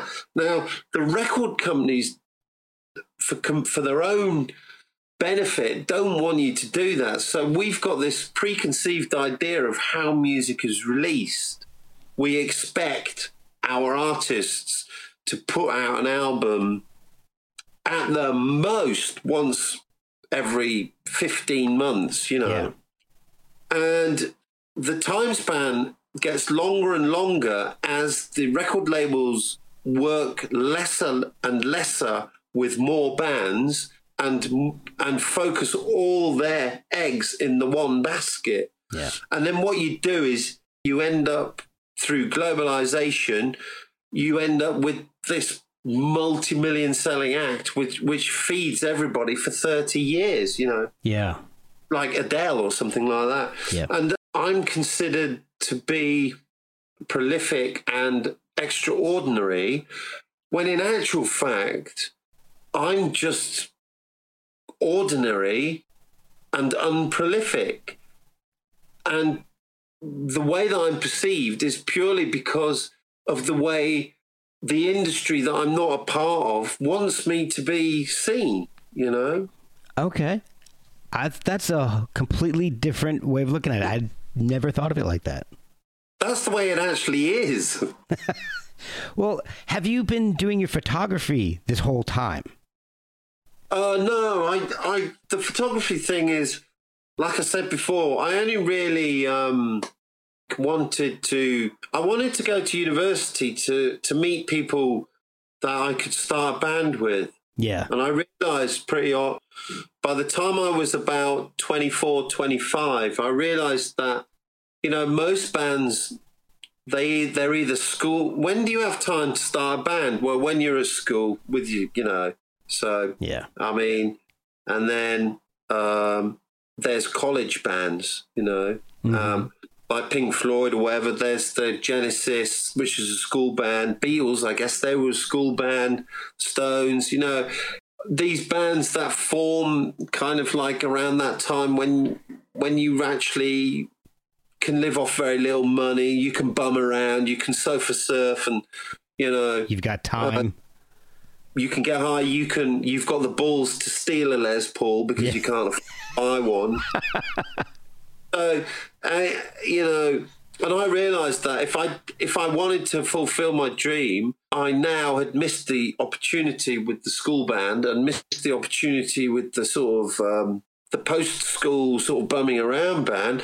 And what I needed to do now was, my only chance really, was to get into university and do an arts course where I could meet people that I could form a band with. So I thought photography, and I pursued it to the extent that I got myself into university with it. And it was purely to form a band. Wow. Well, So that's it, really. And I think that, you know, I do it now and again. I mean, I did the football stadiums book. But well, I looked at your website and I quite like your portraits. Yeah, did you see the football stadiums? Yes, I did. That's real. That was it. 92 of them, I think. Yeah, 92 football stadiums. Yeah, That's amazing. So I just did that because that was that was something that I wanted to do when I was at college, and I could never do it. And then I got a motorbike and I did it, and we used to sort of travel around with the family and do it, and you know, it was a great way to sort of. It was just a fun hobby, really, a thing to do. Okay. And yeah, and the portraits, I mean, that was mostly stuff that I did at college, you know. Because again, it was like all I did was what you're doing, which is photograph bands. That's what I did. Yeah. And why did I photograph bands? Because I wanted to meet the singers and I wanted to ask them how they did it. I was getting information. You know, I photographed Buffalo Tom. I sat down with the singer and I asked him about how he wrote this and how he did that and when they first started. And they always used to look at me in quite a strange way, you know. So you were basically podcasting without recording it and releasing it. Yeah. I was doing was I was gleaning information, trying to suck it all in, really, to all I was interested in was music and becoming Neil Young. Yeah. You know. What's going on with 6x7? Is 6x7 able to play out? I mean, was the band a live act before the pandemic, and is that something you can pick up afterwards? Yeah, we played Glastonbury just before the pandemic. Awesome. You know, with the original drummer, and but I've decided not to do that because I'm going to be playing. But I've developed a new way of playing music, and it's my son he's 23 years old, and he's been playing the drums since he was 8 years old. And oh, wow. He's a really, really good drummer, very capable, plays a lot like, he's very, very heavy, big sounding drummer, but also very adept and exceptional, actually, proper musician, and grew up around studios and drummers, and always had people giving him advice and telling him how it's done. And well, I mean, the drummer for 6x7 is amazing. So you know, Chris. Yeah. So if he grew up listening to that with that around him, I can definitely imagine. Charlie walked into the recording studio when he was 3 years old. The first thing he went towards was the drum kit because it's the most, you know, an amplifier, or it just looks like a cabinet in the house. The drums are like, oh, you can hit stuff. Yeah. And of course, then the drummer would sit and show him, and that went on, and then he picked it up, and then I bought him a drum kit, and he went in and out, and you know, and then the drummer from Placebo joined us just as Charlie was 12, 13, 14 or something, and he was like, you know, you got to do it. I mean, he really was a good drummer, and he was like, this is what you have to do, and Charlie picked it all up and did it, and anyway, so we do this thing where I crowd when we did our third album, which we actually recorded live at Rockfield Studios, and I had this idea, and I phoned Rockfield Studios up, and I said to them, if I come down there, it's a residential studio. It was actually the first residential studio in the world. Oh, really? Yeah, it's where Bohemian Rhapsody was recorded. Oh, wow, okay. Where Wonderwall was recorded there. And so, by residential studio, I mean that's you mean a studio where the artists just kind of stay there? Yeah. Okay. So they've got two studios. There's one called it's an old pig farm. It's a really big farm out in the country. Okay.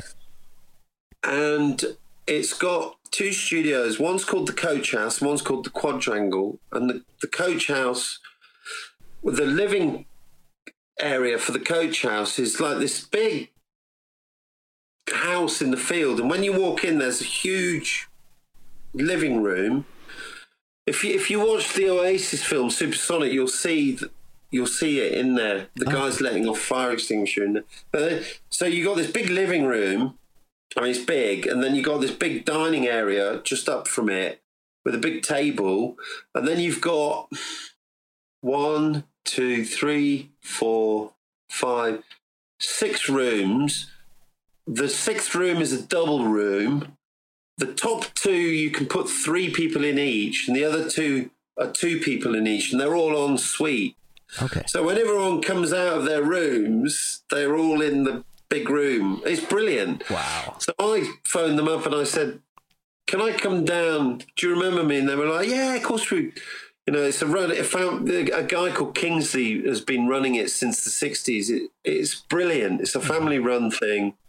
And I said, can I come down and record an album with my band, but can I bring like 18 people with me? And they went, yeah, of course you can. We've got room for 18 people. Wow. You bring 18 people.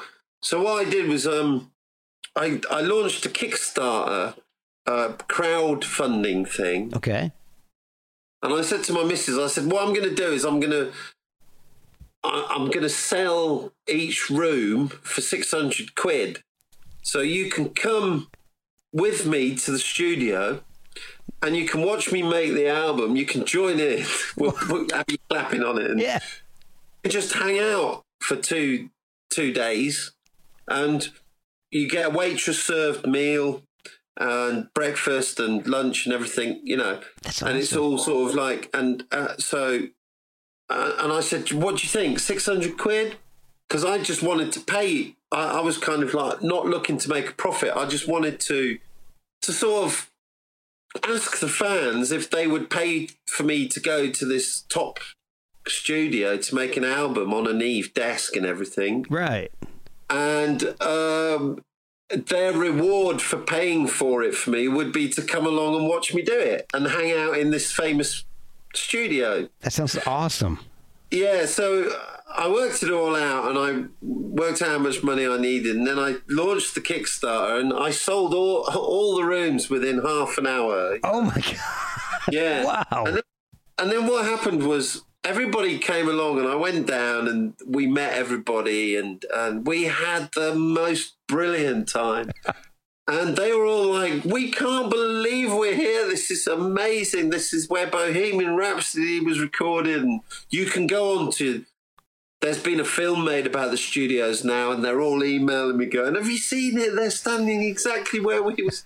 It's brilliant. You know, Silver Machine was recorded there by Hawkwind and Black Sabbath. You know, really Rush, Farewell to the Kings. Oh, wow. We're talking about, you know, classic stuff. Anyway, so Stone Roses.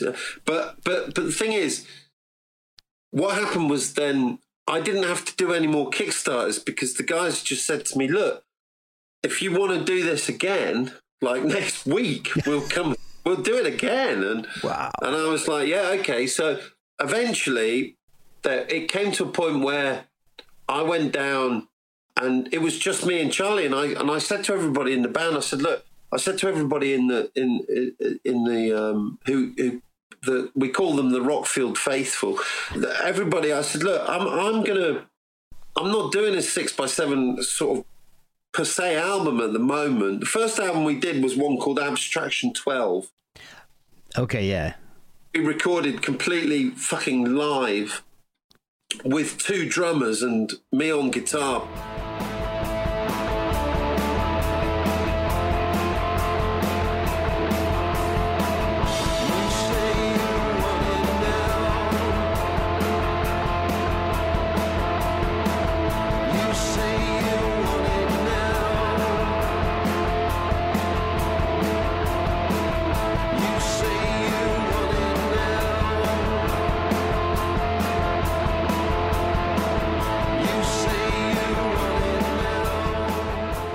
Took a Gretsch guitar with me with a wham bar, and I tried to play like Neil Young. Oh man, that was my moment. You know, I was playing through 2 70s, a 60s and a 70s Marshall with this Gretsch, and it sounded like Neil Young, and it was going into a Neve desk with 2 drummers and a bass player, and it was just.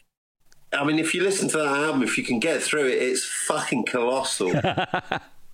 we came out with so much stuff after one weekend that we made a double album. But wow.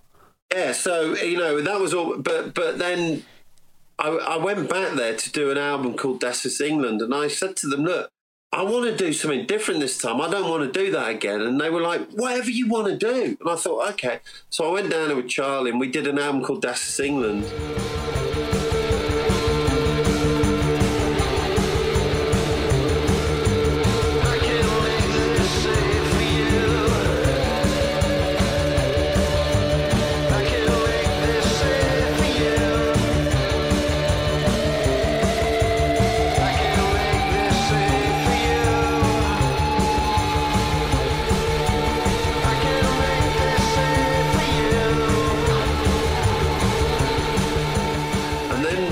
Went down. I think we've done it 3 or 4 times now, and we went down the last time, and we did this album where I got this guy to build a box for me, and it's got 4 lights on it. Okay. And then there's a lead that comes out of it, and there's another box, like a pedal box with 4 buttons on it with 4 lights on it that corresponds to the other one. Okay. So the first light is red, the second one's amber, the third one's green, and the last one's pink. So I got him to build this box, and then what we did was I said to Charlie, look, when you see the red light, you don't play. When you see the amber light, you only play cymbals. When you see the green light, you bring in a beat. And when you see the pink light, you go fucking crazy. Just mad. Yeah. Just like full on. And Charlie was like, yeah, okay. So what I did was I got my mini Moog and I sequenced it with this drum machine.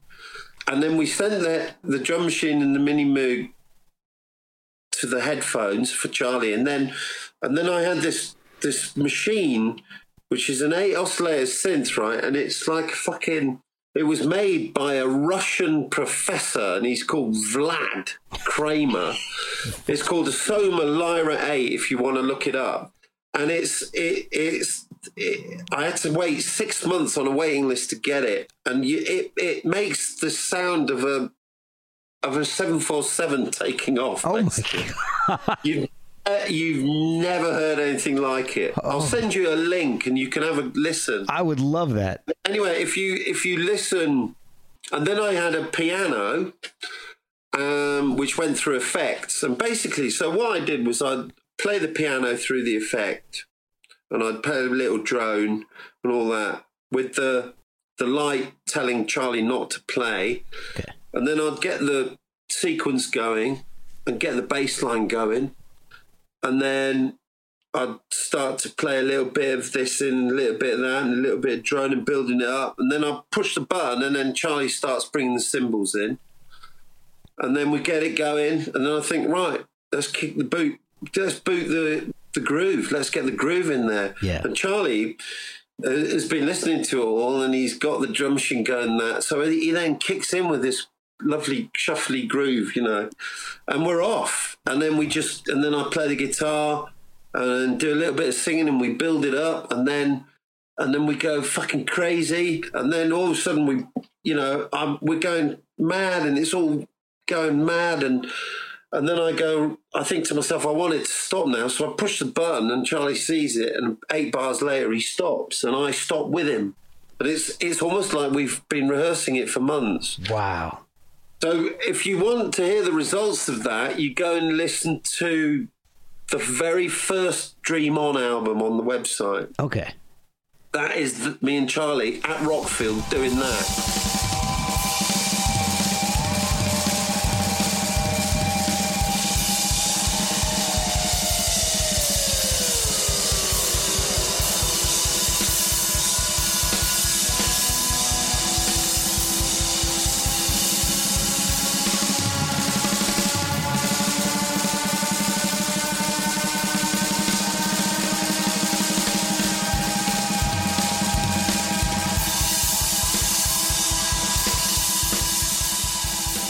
Yeah, check that out now that you know how we did it. Yes. So what I did was I got asked to do a gig in the first place that 6x7 had ever done their first gig in.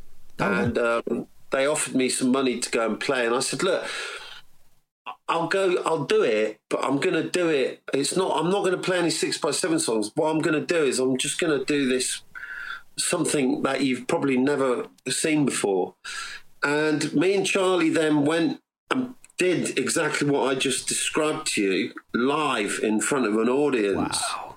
And it was fucking brilliant. And the thing about it was no one can see the lights and no one knows what's going on. So they think it's all, when he suddenly stops and I stop with him at the crescendo, looks like we're as fucking worked out as Deep Purple were. Yeah.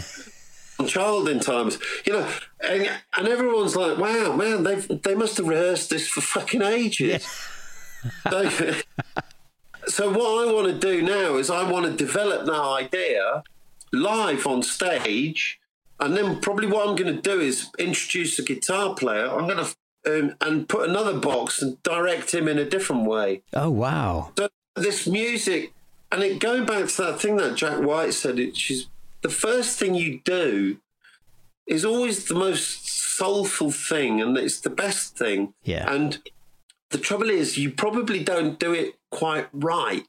So, and you haven't recorded it. So I thought to myself, well, because this is what Can did, the German band from the 70s, Can always recorded onto stereo, not multi-track, and they always just tried to capture the very first moment, the very essence, because they felt that was where the magic happened, but that's also where the mistakes happen. Yeah. So what you do is then you go, well, let's do it again, but this time without the mistakes. Well, who's to say what's a mistake? So I really like this idea of creating music on the fly. You don't want it to be completely out of control because it'll just bore the shit out of everyone. Yeah, chaos is just a mess. Yeah. So with the lights, with controlling the flow of the music up and down, okay, we've had enough madness now. Let's drop it down. Let's start again. Let's build up a new groove. Let's go into this now. Let's not go mad on this bit. Let's just drop back again and go quiet. Whatever I feel like doing, I just do.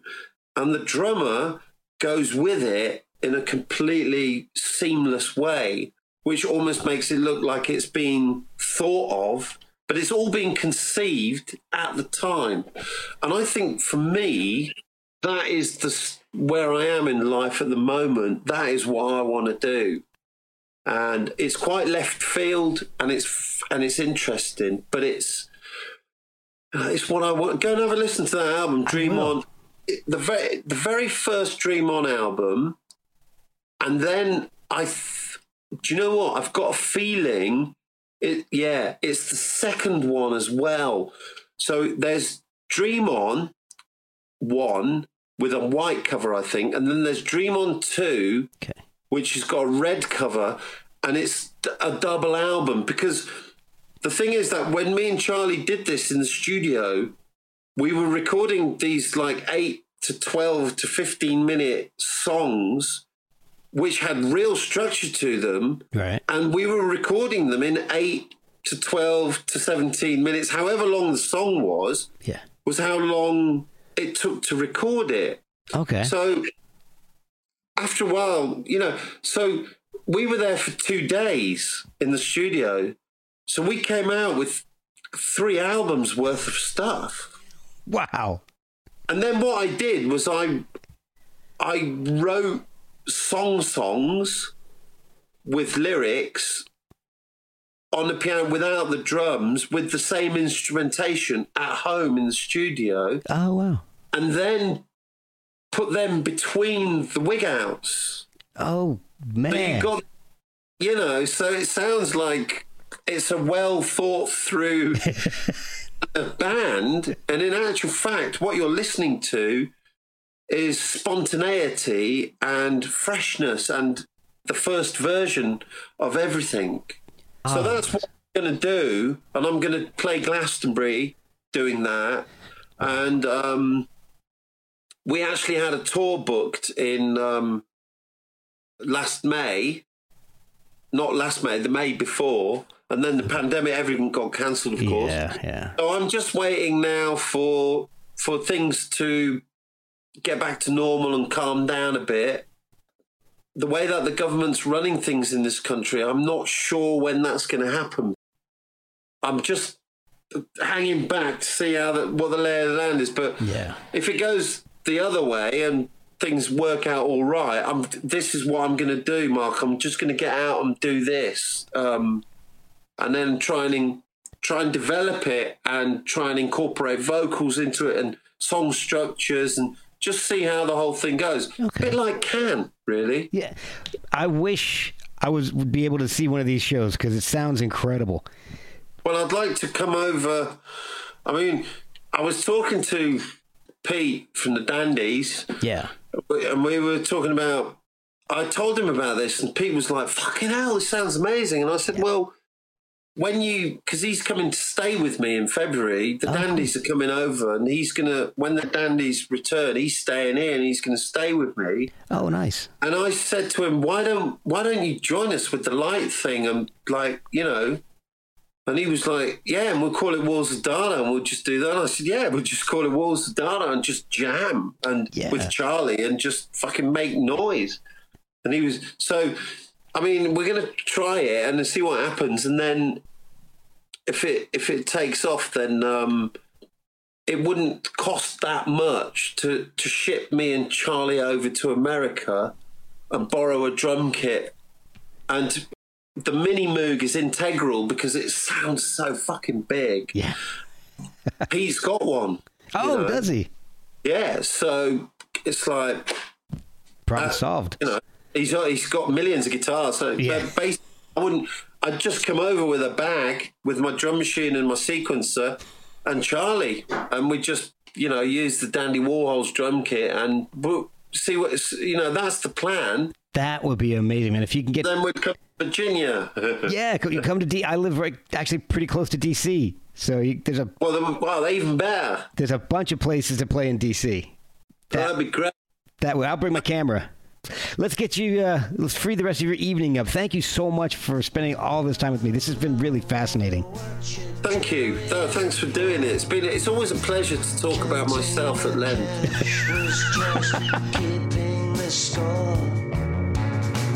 I got you all figured out.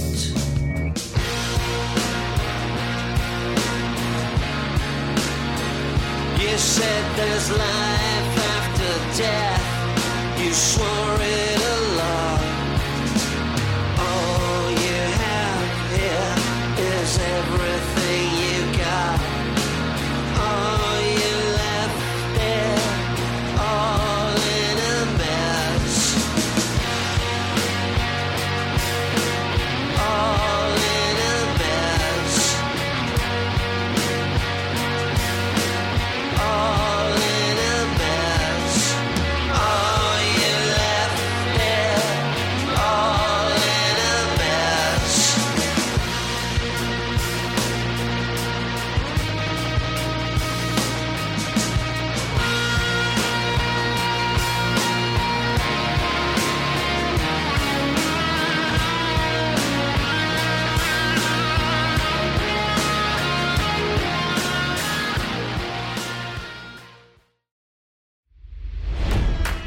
It's NFL draft season, and that means it's time to start thinking about fantasy football. FantasyPoints.com features industry-leading experts and prognosticators using proprietary hand-charted data to help you score more fantasy points. FantasyPoints.com is the place to go for whatever kind of fantasy football you play. Whether you play fantasy football, daily fantasy sports, or do a little bit of everything, Fantasy Points has the meticulously researched content to guide you to victory. And why wait for the fall? Fantasy Points also covers the new spring football league, the UFL. Join the guru, John Hansen, Scott Barrett, Joe Dolan, and other massive names in the fantasy football universe with an exclusive offer. Use code Pantheon for 15% off any Fantasy Points package, including the all-in package, with access to every article, tool, and data nugget that Fantasy Points has to offer. That's fantasypoints.com and code Pantheon for 15% off at Fantasy Points. Fantasypoints.com, code Pantheon. Score more fantasy points.